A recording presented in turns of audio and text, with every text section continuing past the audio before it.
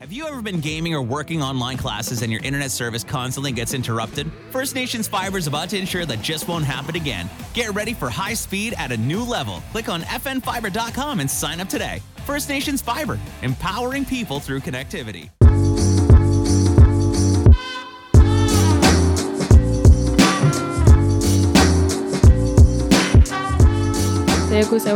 My name is Daisy Lahache. I'm from Ganawage. And today we're here with Mike Scott to talk about a few different topics surrounding both the community and advocacy work that him and I both do separately. But I think it's a cool opportunity to gain a nice male perspective. He's experienced in a lot of different things, and I'm excited to see where this conversation goes today. So I wanted to ask you, where did it all start? A very broad question. Yeah, where did you get like your foot in the door with community work and like connecting with your community and finding your community? I think it started the moment I got sober, right? Because nothing else could have started up until that point, because I was kind of just stuck in the limbo phase of life where you party, you get drunk, you wake up, you do it all over again, and there's like no goal towards achieving any type of good thing in your life. So once I got sober, I started to look for more opportunities to be a part of something bigger than myself within my community, which was basically just going to these different events, right? I would sit there and I would learn about different topics, such as like domestic violence was one of them. That was about a 2-month program. We sat there, we kind of just talked about different situations that have happened in our lives. We related to one another. And at the end of it, the person who was facilitating decided that I was doing such a good job with, just sharing my story. He said, I'd like to give you this opportunity to go to these high schools and show this program to the youth about domestic violence, because I feel like your story is going to reach them. And once that opportunity happened, it led to another one and to another one. And the more you put out there, the more you get back, I feel. Right, and your heart has to be with it. I think for myself, it was in our high school. We're like really lucky to have a high school on the reserve and gain that cultural perspective of how to handle certain hardships in your life, such as grief and like the things they don't really, I guess, teach you in high school, like prepare you for, like different emotional hardships and like family troubles and different things like that. But like we're able to obtain some like supports and resources in those areas at our high school, and I think it really made a difference in the way that I was brought up and the things that I would be able to see that's missing within the community. And I felt like that was more like spaces where youth could go to feel connected and feel feel a part of something, greater than themselves, like what you said. What kind of program was that at the high school? We don't really have a program for it. It's just kind of like certain, like different teachings throughout the year, like incorporated into our classes. Maybe in a social studies class, they would talk about how we would like unite as a people and how we would care for each other and like our village systems and the roles and responsibilities of the men and women. So they try to instill those teachings into us while we're in our developmental stages, but not everybody pays attention in school. Yeah, that's true. Yeah, so like I was real appreciative of those teachings, because for a little while I did go to school off the reserve and I felt like I was missing something, and I was really missing my language, my culture, my family and my community over there. So when I got the chance to come back home and come back to school where I was originally going, I appreciated it more because I went a certain time without it.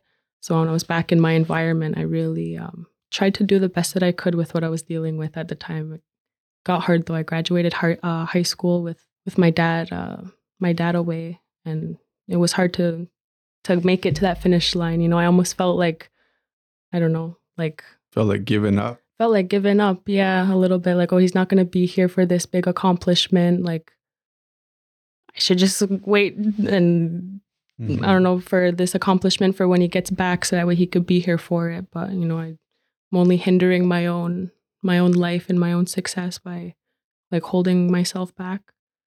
So I pushed through as hard as it was, and I made it to the finish line, and it was awesome. And looking back now, it's like, oh, thank goodness I didn't give up, Do you feel like a lot of the other youth within this community are kind of going through the same thing? Like Yeah, I feel like some have given up, and it breaks my heart because I wish I could just like hold their hand and say, come on, we're going to do it together. Like, come on, we're all graduating together. Mhm. We're all making it to the finish line. We're all going to walk across that stage and receive our diploma in our hand. And I feel like just obtaining a high school diploma for people in our community is like a hard, but one of the biggest accomplishments that we can do, because it takes a lot to do that, to Yeah. make it to the finish line of that. There's a lot of Indigenous youth who haven't been graduating, especially where I come from in Saskatchewan. We had at one point, you were more likely to go to jail than you were to graduate, right? And it's like that for a lot of Indigenous nations across Canada, across Turtle Island. And when you speak about, having this space and this opportunity to learn about your ceremonies and your people and the histories and the roles of man and woman and how that all plays a part, I never had that opportunity, right? Because as a kid, like a lot of the people I grew up with, we were placed into foster care, right? So by the time I was 10 years old, I was in like over 30 foster homes across Saskatchewan. So if you can imagine, that's 30 different schools, right? And that's me coming back to my family. That's another 10 schools right there.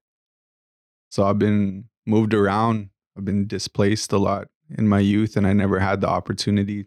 The first time I ever learned about me as an Indigenous person, as like the ceremony route, was in jail. Yeah, when I was 12 years old. That was the first time I ever sat with the pipe ceremony, went in a sweat, and yeah, I never had that opportunity. It's kind of crazy to say too, but I also never graduated. I've never actually graduated from anything except for the treatment center that I went to. I didn't graduate kindergarten. I got locked up when I was in grade 7. I got out and I was going into grade 10, so I never graduated from grade 8, and I never graduated from grade 12. But here I am, still getting my education, because I feel like that's such an important thing for us to do, is to learn how to function within this society that we're basically forced to be a part of. Because I do not see the European colonizers leaving this land anytime soon, and we're definitely not leaving, right?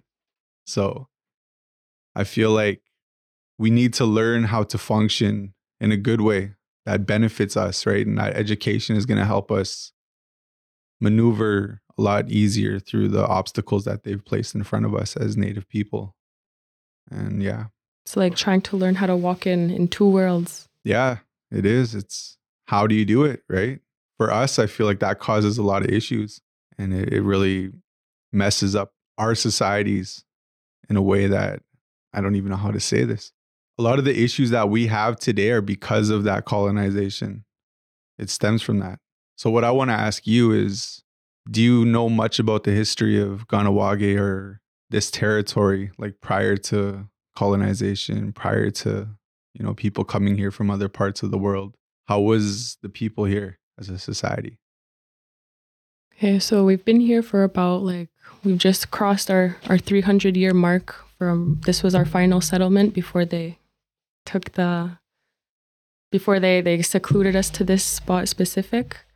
And prior to that, we were coming from Albany area, so upstate New York, Ganatohardege, we call it. That was our original home, and there we had we had our longhouses, we had our clan system, we had our governance system, our great law, and our condolence, our chiefs. We had our whole system and way of operating as a confederacy. And there's a lot of history that I don't know. I try to learn as much as I can.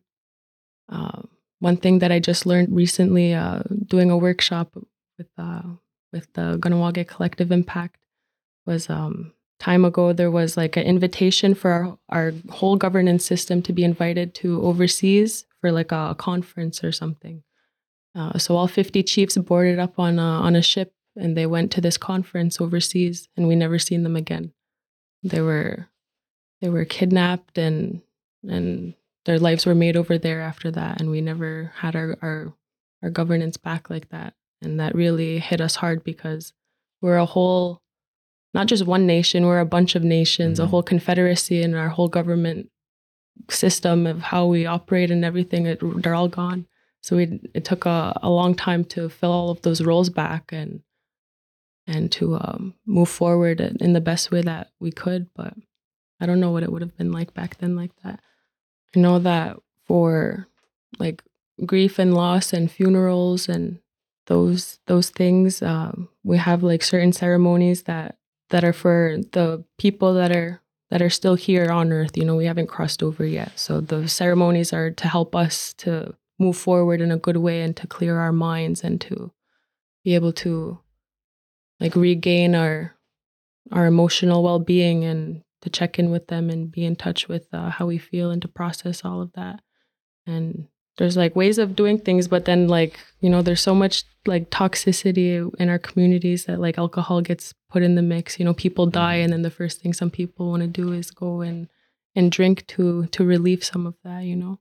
So it's like, it's hard. It's like, there's always two options in front of you of the higher path, and then like that low vibrational path that just seems like a easier escape sometimes.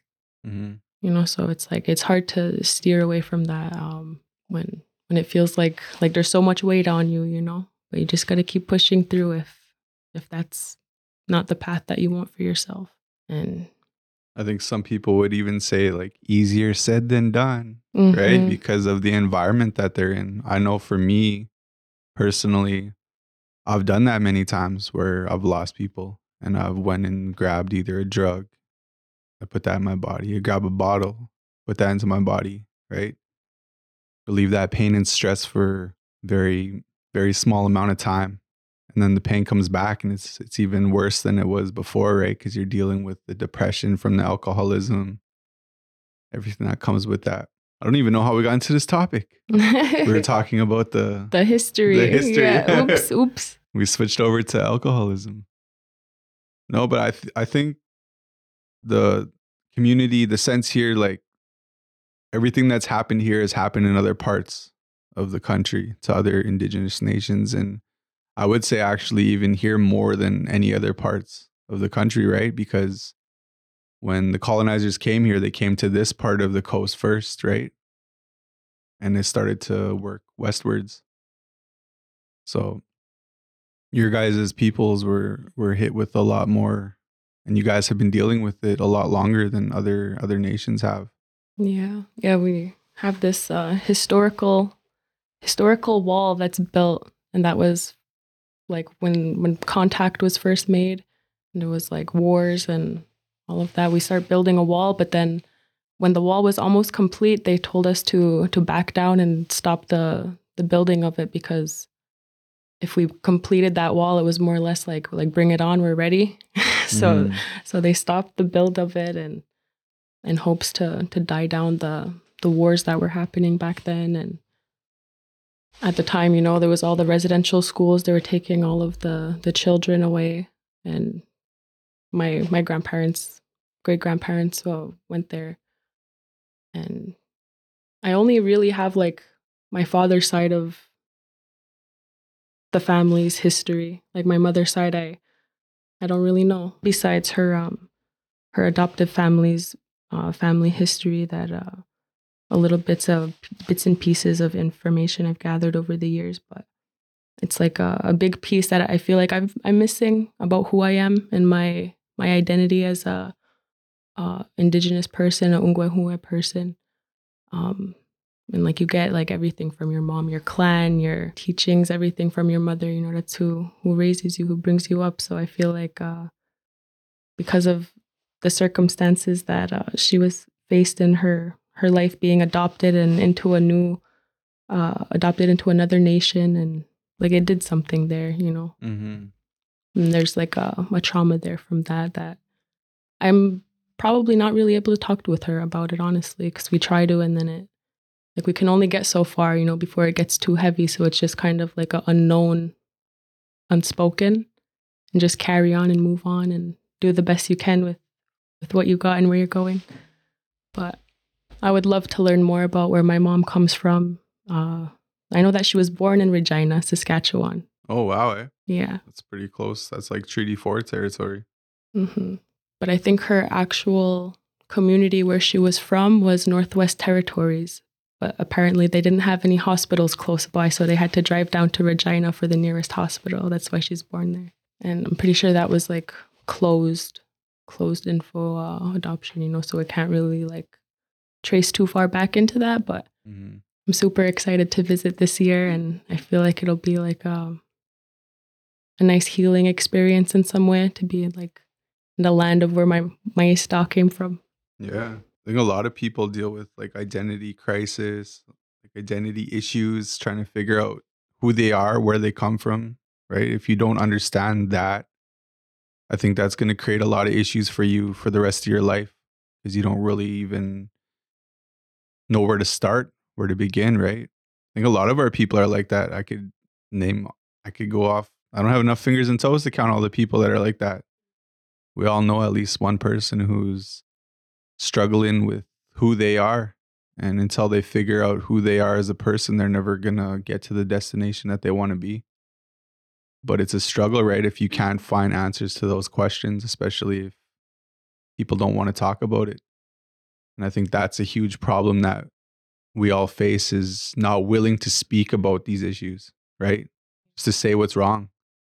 Like, what happened to you? Who hurt you? Like, what happened within your childhood that makes you who you are today? Because a lot of our people are not what they should be. Not in a negative way. I don't want to like call people down and say, you're not this or you're not that. But like, what happened to our people? Where's our warriors today? Where's the people? Where's the system? Where's the laws? Where's the teachings? And it's almost like I feel like our people face shame when it comes down to reclaiming those cultural things, like stepping back into, let's say you were dancing when you were a child and then you went so many years without it. Well, to step back into the powwow circle, it's like, it's scary, to like reconnect yourself with our ways. If you've been going so far without it, or if you've never gone your life with that and then you want to step into it and start learning it, it could be like super intimidating. And that's why I feel it's so important for like the community organizations to be creating these safe spaces and encouraging our youth and our adults and all ages of life to be connected with our community and who we are, and try to, I don't know, figure out how to unpack and unravel all of those like painful things that were inflicted on our people. What kind of programs are offered here in Kahnawake for the people in terms of like culture, ceremony, anything that can help keep them off the streets or, from negative places and people? We do have, we have two main longhouses where we go to practice our ceremonies and share our songs and dances and all of that. So we're very fortunate to have those. We also have the 3 schools in the Kahnawake Education Center. So there's the 2 elementary schools, 3.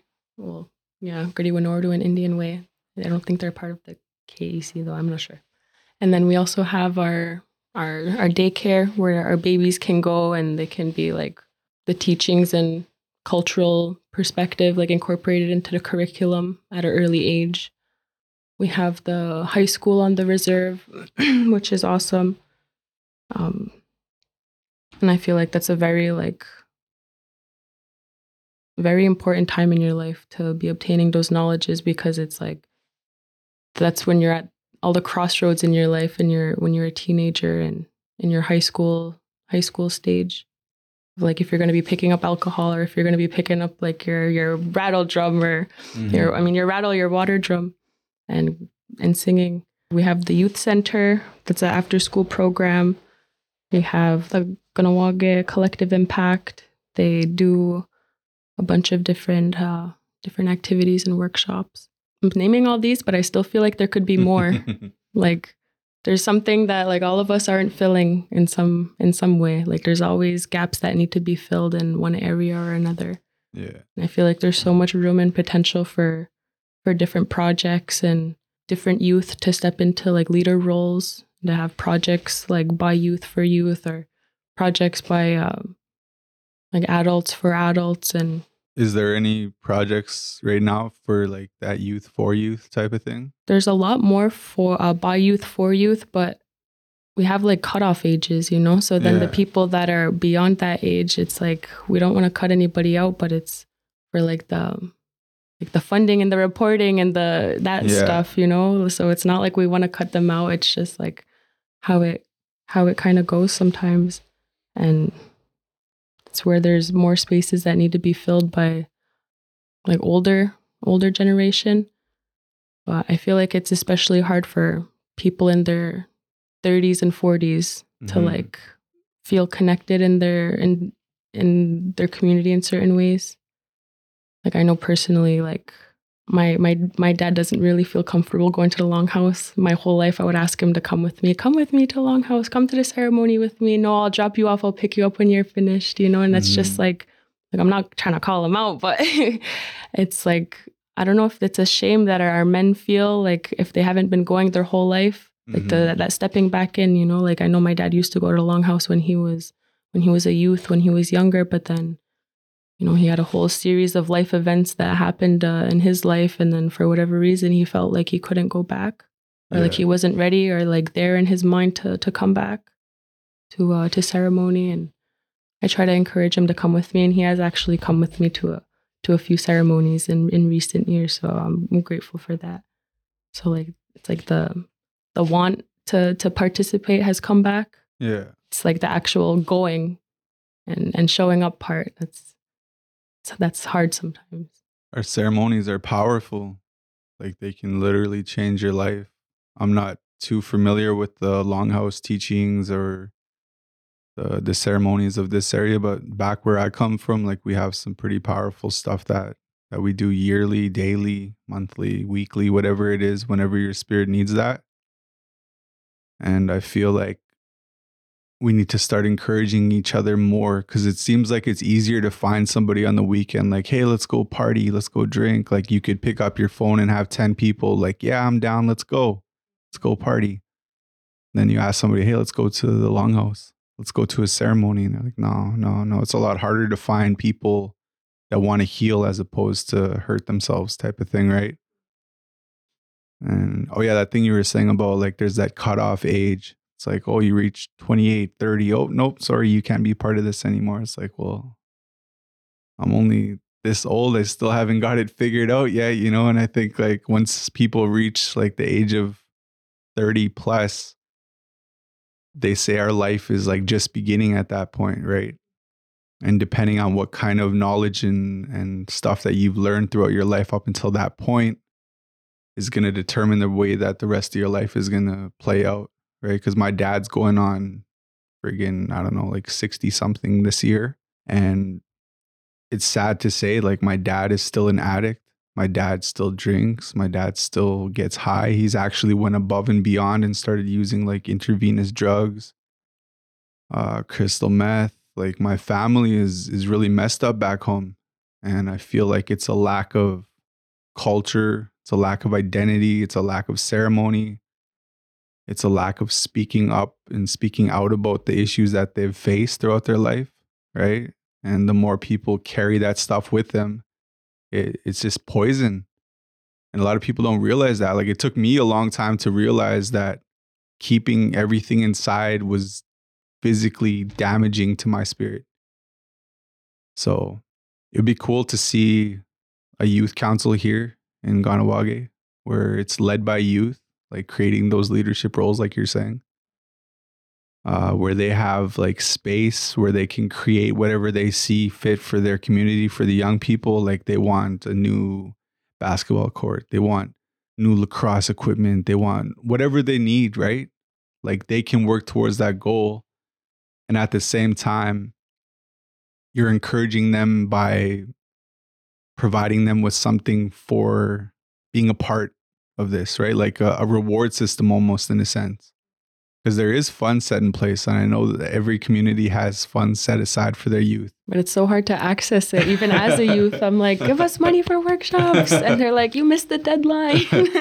But I'm not even saying just for workshops. Like I'm saying reward these kids for participating throughout the year. Send them on a trip somewhere around the world. Let them get exposed to more than what they see right here.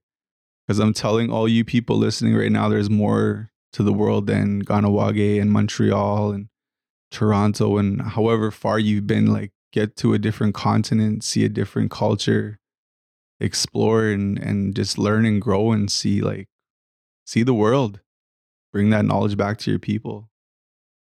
Supermarché Idia, your one-stop grocery store for your everyday needs, offering regular groceries as well as Afro-Caribbean and international food products. Looking to save money? Then Supermarché Idia is the right place for you. Located at 72 Boulevard Saint-Jean-Baptiste in Chateauguay, behind the A&W. Open 7 days a week. For more information, check out their website at idiasupermarket.com. That's IDIA supermarket.com.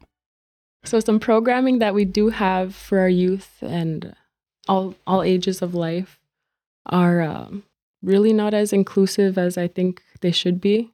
I think we should bring together different ages because we have different things to learn from all ages. You know, no matter how many years you've lived, maybe you're lacking in some areas of knowledge, and maybe you have an incline in other areas because you've obtained those teachings. But if you're 30 years old and you never obtained the teachings from when you were a youth, you're still that 30-year-old that never obtained those teachings. And I think it's super unfair to have a cutoff age for programming. I think it should be inclusive and encouraged to like maybe blend the ages. Like if you see this workshop posted and you're interested, I think you should definitely be able to attend with no restriction, like to participation or anything like that. So we do have a few in Ganawage that offer workshops and try to be as inclusive as possible. And that's with the Ganawage Collective Impact. We have a few different action teams with them. One is like in language and culture, so they specialize in all things language and culture. They're working on developing programming and they have like self-guided language learning groups. So it's all like voluntary. If you want to learn the language with other community members, you can all learn together and like encourage each other to learn. We do have some cultural workshops, but I feel like it's not a lot. Like it's not as like, if you want to be immersed in your teachings, like where do you go? You can't just go to the longhouse like, oh, what are you teaching today? Mm-hmm. And I wish there was something like that where you could just pop in after school and be a part of something. Yeah. And, there is places like the youth center, like after school program where you could go and go shoot ball, like go in the art room and stuff like that. But to actually like be connected in a way that like fulfills all you guys and brings you guys like something, I feel like we're lacking in that area. One thing I think that every community should have, I don't know if there's one here or not, and this might be a touchy subject for some people, but I feel like every community should have some sort of like safe house type of thing, because there's a lot of places that shut down at some point. Like the youth center might be only open until 7 p.m. on this day, 9 p.m. on this day. What happens to these kids that are going through something so terrible at home that they don't want to be there? Mm-hmm. Like they're being hurt in some form or another, or they're just not safe in any way, shape, or form. Is there a place within this community that those youth can go to if they need help? Or are they kind of just left to, deal with that on their own type of thing? There's really no like resources where to go if this happens, and we're not taught that around here, like where to go, what to do. It's just kind of like we're left to figure it out. Like, oh, I think my auntie might still be up at this hour, or my cousin just lives down the road. I'll go check in there. It's kind of like you're going to go that route, or you're going to call the on-call worker at social services and then open that whole can of worms, Yeah. And it's like, nobody wants to do that. That's like the hardest thing to do, especially within your family. You're kind of feeling like you're letting everybody down. Mm-hmm. But then the longer that you stick around and I don't know if you're dealing with stuff that you're not supposed to be dealing with as a child. Mm-hmm. It's like the longer you stick around and deal with that stuff, you're only letting yourself down.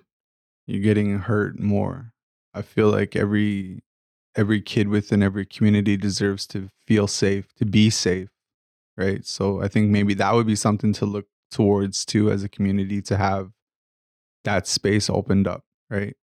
And it's not just where you drop in and, like take advantage of that place or those people helping you. It's more helping you get to where you need to be, where you are healthy, you are happy, you are safe, right?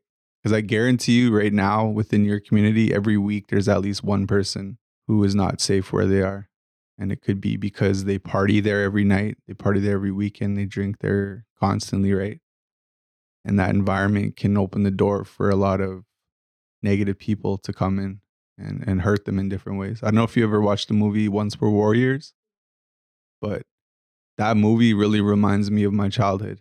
Yeah, they had us watch that in high school, and I remember we were all like shocked watching it and emotional. It was a heavy movie to watch. And that stuff happens as much as we don't like to think that it does, but it's out there, not just this community, other parts of the country as well. So what I'd like to see for your community is just somebody for these young people to talk to if that does happen to them, in a sense, right? And I guess it's all about organization and finding the funds, because it's all about money, it seems like. Yeah. But I feel like it can be done and it should be done. Yeah. So luckily we do have people like we can go to talk to about that, and like specialists within the community that handle those things. But like it should be easy access. Mm-hmm. Like also discreet too. Access. Yeah. A lot of people don't like to say what's wrong, especially within Native communities, because once a rumor starts within the community, it's like, boom, all of a sudden everybody's got an opinion of what happened or what's going to happen next, right? Like, I'm pretty sure all of us sitting in this room have heard a rumor about us at some point, and you're like...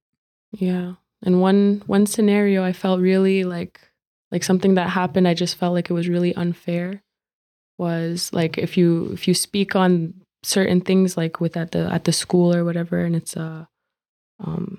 mandated, like they have to report, so they report to the social services, and then the social services will get involved. And then at the time I wasn't living I wasn't living at home with my family. I was living in a foster home. So I had like no contact with my dad at the time. And social services told me, okay, well, because we know about this, we're giving you the option that either you tell your dad or we're telling your dad, because he has to know. And I'm like, no, I don't want him to know. That's going to hinder my healing process, and it's going to mess things up for me, because I could already see that he was going to like put the situation on blast back home. And now I remember I was away. I was in a group home at the time. And then I spoke on something that was, I guess, along the lines of why I was in the group home, why was I acting out in the way that I was, and it was because I was hurt in certain ways, and I had finally confided in someone about that, and they had to report, and then I had to get back to my dad, and I really didn't want it to. And I feel like I was failed in that area. I wasn't protected. Like my story wasn't protected. I wasn't protected as like I don't want to say the word victim, but like ultimately that's what I was in that situation. And I feel like if it's still run like that, it should definitely be changed, because I feel like it still affects me to this day, rather than in a different way, in a more intense way than if I didn't have to tell my dad about it. And I could have just proceeded in my healing in the way that I wanted to, with the people that I like truly felt supported by with that specific situation. And then you could have had the option at some point to tell your dad when you were ready to tell him, type of thing, right? Yeah, and like, mind you, we weren't speaking for like 6 months. So this was the first time I'm seeing my dad in 6 months, and I got to tell you this thing because they're making me tell you, not because I want to. Mm-hmm. So it was just like, I don't know, an all around unpleasant experience. So that needs to change, the discretion part of it, right? Like, I understand if there is an emergency situation where something needs to happen right at that moment, where it's like life or death, or or some kind of, situation. Like it needs to be handled and dealt with discreetly in a sense. So, because that will hinder people from coming to this program to ask for help, right? A lot of people, if they find out, oh, no, they made that person do this, so people aren't going to want to come and share what's wrong with them if they know that will happen. So those are a couple things I could think that your community could use. Yeah. Another thing that we do have, and I'm grateful my friend wrote this down, we do have the Oherogu program. And that is something that's very important to our youth and our aunties and uncles across the Confederacy, right? It's all around. We all should have that if we don't. How do you say that? Oherogu.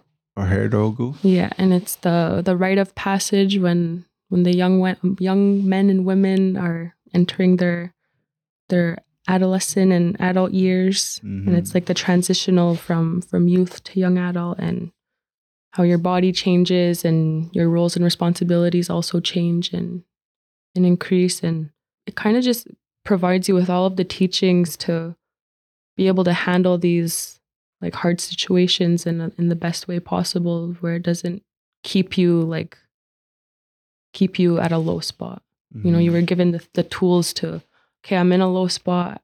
I can acknowledge that, but I'm not going to be in this low spot forever because it'll pass. And it just like it helps a lot. I didn't actually go through the Oherogu program. I wish I did, but yes, we're sitting with a 4-year Oherogu goer. But I feel like maybe my life would have turned out a lot differently. I would have been able, like, better prepared on how to handle certain things, or maybe I wouldn't have been so sad over certain things for so long. It would have like helped me move on if I had gone through this Oherogu program. But I think my daughter could benefit from that. She's at an age where she's like 15 now, and she's really emotional. I think anybody at that age, right? 15, like preteen, teenagers, they're really, their feelings are so amplified. And I remember being that young and like thinking like, I don't even want to be alive because I feel this way, right? Like they're so amplified, and those teachings are so important. You know what I love about our people? I love how resilient we are and where we came from. And like, what like boggles my mind and it just makes me think is like how they used to call us like savages. You guys are so dirty. And like they would speak down on indigenous people, right? Like other races, that we were these really terrible people, but we were such a beautiful nation of indigenous peoples all across this country. Just those ceremonies alone. yeah, Right? Like the teachings that are passed. There's even some native nations within Canada that the elders would take care of the babies for like the first couple of years of their lives. And they would pass down that knowledge, right? And then, the moms, the aunties weren't also just aunties. They were basically moms to all the children, right? Like second moms. And everybody plays a role within that community. And you talk about the Oherogu. Oherogu. Like you talk about that rite of passage to becoming, a young man, a young woman. What are those passages for our young men today? For our young women, we have a lot of Aboriginal gangs across Canada. And I feel like the warrior spirit is there, but it's led in a really dark, wrong direction, because we're trying to figure out how do we get back to that warrior. What is a warrior? How do you define that in today's terms? It's an important question. Because really you know is. what we used to do? We used to protect and provide. Now we hurt and divide, right? Not only ourselves, but our families, our communities. We have 5 native gangs within my city, right? We have the highest population of inmates that are locked up across Canada per capita as a race. And I don't know if you guys know this or not, but all of us natives in Canada make up less than 5% of the population. Your reserve, my reserve, that reserve, we make up less than 5%, but we make up more than any other race combined that are locked up today, that are in foster care, right? Until we figure out who we are. we're going to be lost. If we keep drinking, if we keep getting high, we're not going to feel those feelings that we're supposed to feel. We're not going to grow. We're not going to become who we're supposed to be. So anybody out there listening, if you put that bottle down, if you pick yourself up, if you feel what you're supposed to feel, trust me when I say you're not going through it, you're growing through it. Right? And a lot of people are going to be like, what does that mean? You're supposed to feel how you feel. So grow through that pain, cry, feel, let it out. Those tears are healing in a sense, right? I don't even know where I'm going with this. I like how it's you sharing a lot of the stuff because, you know, I'm a visitor here, right? Like I'm an outsider, and this podcast doesn't have to say, it can be whatever you want it to say. Mm-hmm. I just like to give like my input of how I feel we can change things for the better, not just for your people, but anybody that's listening, right? Because this isn't just information for this community. Yeah. Well, my hope from this podcast is any males listening. Any males listening? Any males listening, for them to be encouraged to step into that warrior within and to really try to answer that question for themselves, what it means to be a warrior in today's world, and how they can fill their roles within their family systems in the best way that they can. I'm still learning how to be a man, if that makes sense. I've never had a man show me, not even my own father was there to teach me how to do certain things, right? I've had to learn from various men within my life. Even women have taught me how to be a man. And that might not make sense to some people, but you learn from your environment. And I was taught by, you know, gang leaders, drug dealers. I was taught by the worst of them. And I had a choice to make as a man, as a young man, which route I wanted to live by, right? And I've been to jail. I've been to, you know, situations. I've been in situations where people could have died.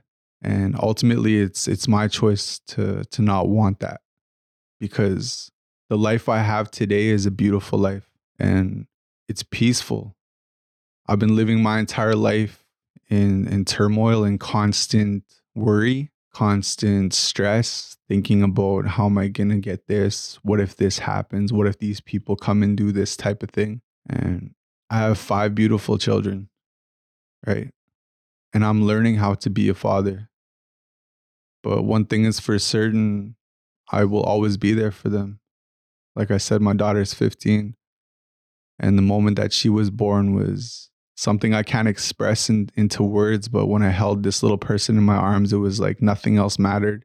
And I'm pretty sure every father feels this for their daughter or their son. But they would do anything to give them a better life than they've had. And some men don't realize how important it is to just be present within their lives, right? To just be there, not even to talk sometimes, just to even listen. But I'm still learning. I don't know what it is to be a man yet. All I know is I have to be there. I have to be present for my kids. I have to lead by a good example. And what that means for me is to not drink, to not get high. Because if they can look at their father and say, you know, my dad doesn't need to do this to feel a certain way. He is who he is. That's who he truly is. And, you know, just talking with my kids. A lot of men have a hard time talking, saying what's wrong, right? My dad has a hard time even saying, I love you. I swear. And like, I'll say, see you later, Dad. I love you. Yeah. See you later. And that to me is like, it proves to me that he doesn't love himself enough. And a lot of men don't love themselves, right? And we need these men to start loving themselves. Makes me feel emotional, you know, because me and my dad's relationship right now is pretty rocky. We haven't really talked too much since COVID happened. And he actually sent me a text not too long ago, and he was basically, you know, guilt tripping me and saying like, when I die, like, don't come to my funeral type of thing. And I'm like, holy man, like, you know, and showing her the text message. And wow, that sounds so similar to mine. Said I could die tomorrow and you wouldn't even care. Yeah. So it's like, I do care, but I feel you in that sense. I care. You know, I care, Dad, but I also care about myself. And I care about my well-being. And if you aren't wanting to change or be healthy, then, you know, it's not selfish for me to give my kids a better life. it sucks because my dad doesn't even know my kids. He sees my daughter, she's 15. And she's like, I saw your dad today, you know. And like, oh, did he say hi? And she's like, no, he didn't even recognize me. Like, you know, like It's like, it's heartbreaking. I never knew my grandparents on either side. Now my daughter, you know, my mom passed away when I was 22. So she never got to know my mom. She doesn't know my dad, right? And that's where this intergenerational effect style stuff comes in. And they say it's going to take a long time for that healing to begin. But for me as a man, to start somewhere, a starting point would be to get sober, to stay sober, right? Because you create more opportunities for yourself. And the more better and healthier your life becomes, the more it affects your children. Because I guarantee you, I don't know the situation between you and your father, if he's sober or not. But if he was sober, I guarantee you guys would have a lot healthier relationship. He was like a superhero, a super dad when he was on a good path. There was nothing that he wouldn't do for me as his daughter and as him as my dad. And to see like the challenges he's faced in the past 10 years, just of what I've been consciously aware of, you know, that's just the things that I've seen. But then there's a whole 10 plus years of things that I didn't see that I don't know about. Or maybe I've heard like some little stories here and there, bits and pieces, but maybe he'll never be able to like face those things, you know? So it's like, it's really hard to, like, I want to be there. I want to hug my dad right now, you know? Like, I get so emotional talking about this stuff. But it's like, what do we do? Really, what do we do? What do you want for your dad? I want him to live a sober, happy life. I want him to have both his daughters happy in his life, playing, having a nice family time, quality time, a nice, happy, healthy house. How do you think he can get that? First step would be to get sober. It's hard. Any men out there listening right now, like, I'm not going to lie to you guys and be like, getting sober is so easy. It's not. It's probably one of the hardest things I've ever had to do in my life, but it's also one of the most rewarding things that I've got. You get a sense of clarity when you start living a sober life. And once you get that clarity, you start to get motivation. And once you get that motivation, you start to fix your medicine wheel. And the more work you put into yourself, the more that you get out of your life, if that makes sense. So you can fix yourself, but you have to want it. You can't just rely on other people to fix your life for you, because you're the only one that can choose and decide what you want for yourself. But trust me when I say there's people that are praying for you. There's people that love you. There's people that need you in their life. And we want you to work the best that you possibly can towards making yourself better, not only for you, but for your kids, for your family, for your friends, right? I think I learned how to be a little bit more of a man today, and I don't really talk too much about this stuff ever, really. And it makes me think about like my family, my past, and you know, I've come a long way. I'm only, how old am I? 34? I don't even know how old I am anymore. I'm 34, right? And I don't like comparing myself to like other people, but I feel like I got a good head on my shoulders today, as opposed to where I was or where I statistically should be, right? As an Indigenous man. It's hard though, man. It's hard to function some days. And I'm only like running on 1 hour sleep today too, so legit hard to function. All right, you wanna close it off with something nice? It'd be cool to get opportunities to come back here and actually like speak to, I don't know how many nations are around here, because I've only been to Ganawage. Yeah. Akwesasne, there's a lot of men there too. Yeah. And Ganasadage, and those are like the three main closest communities, and along with Ganyanke and Sueko. I'm glad we didn't make it about me, because like normally when sometimes I go and do these kinds of things, people are always like, okay, share your story. Like, I wanna know your story.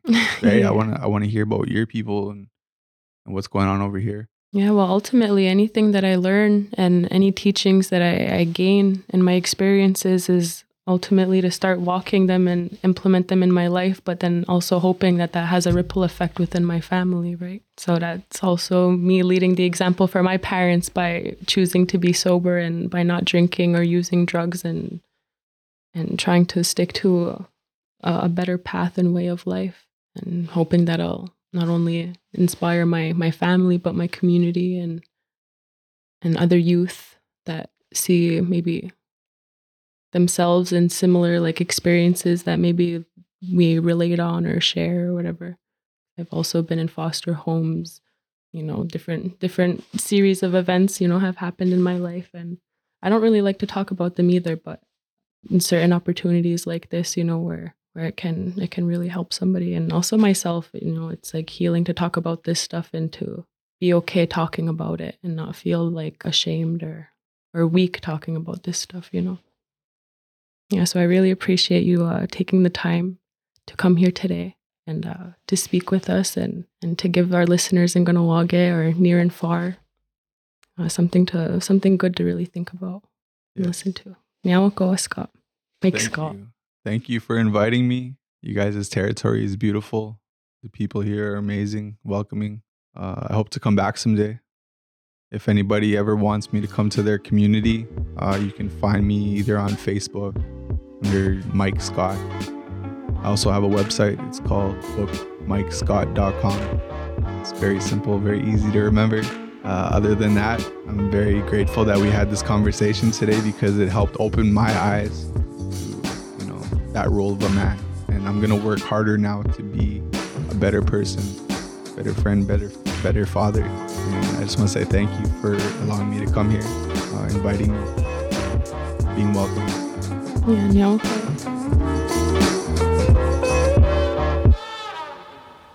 The views and opinions of the guests expressed in this podcast do not reflect those of Iorì and its employees.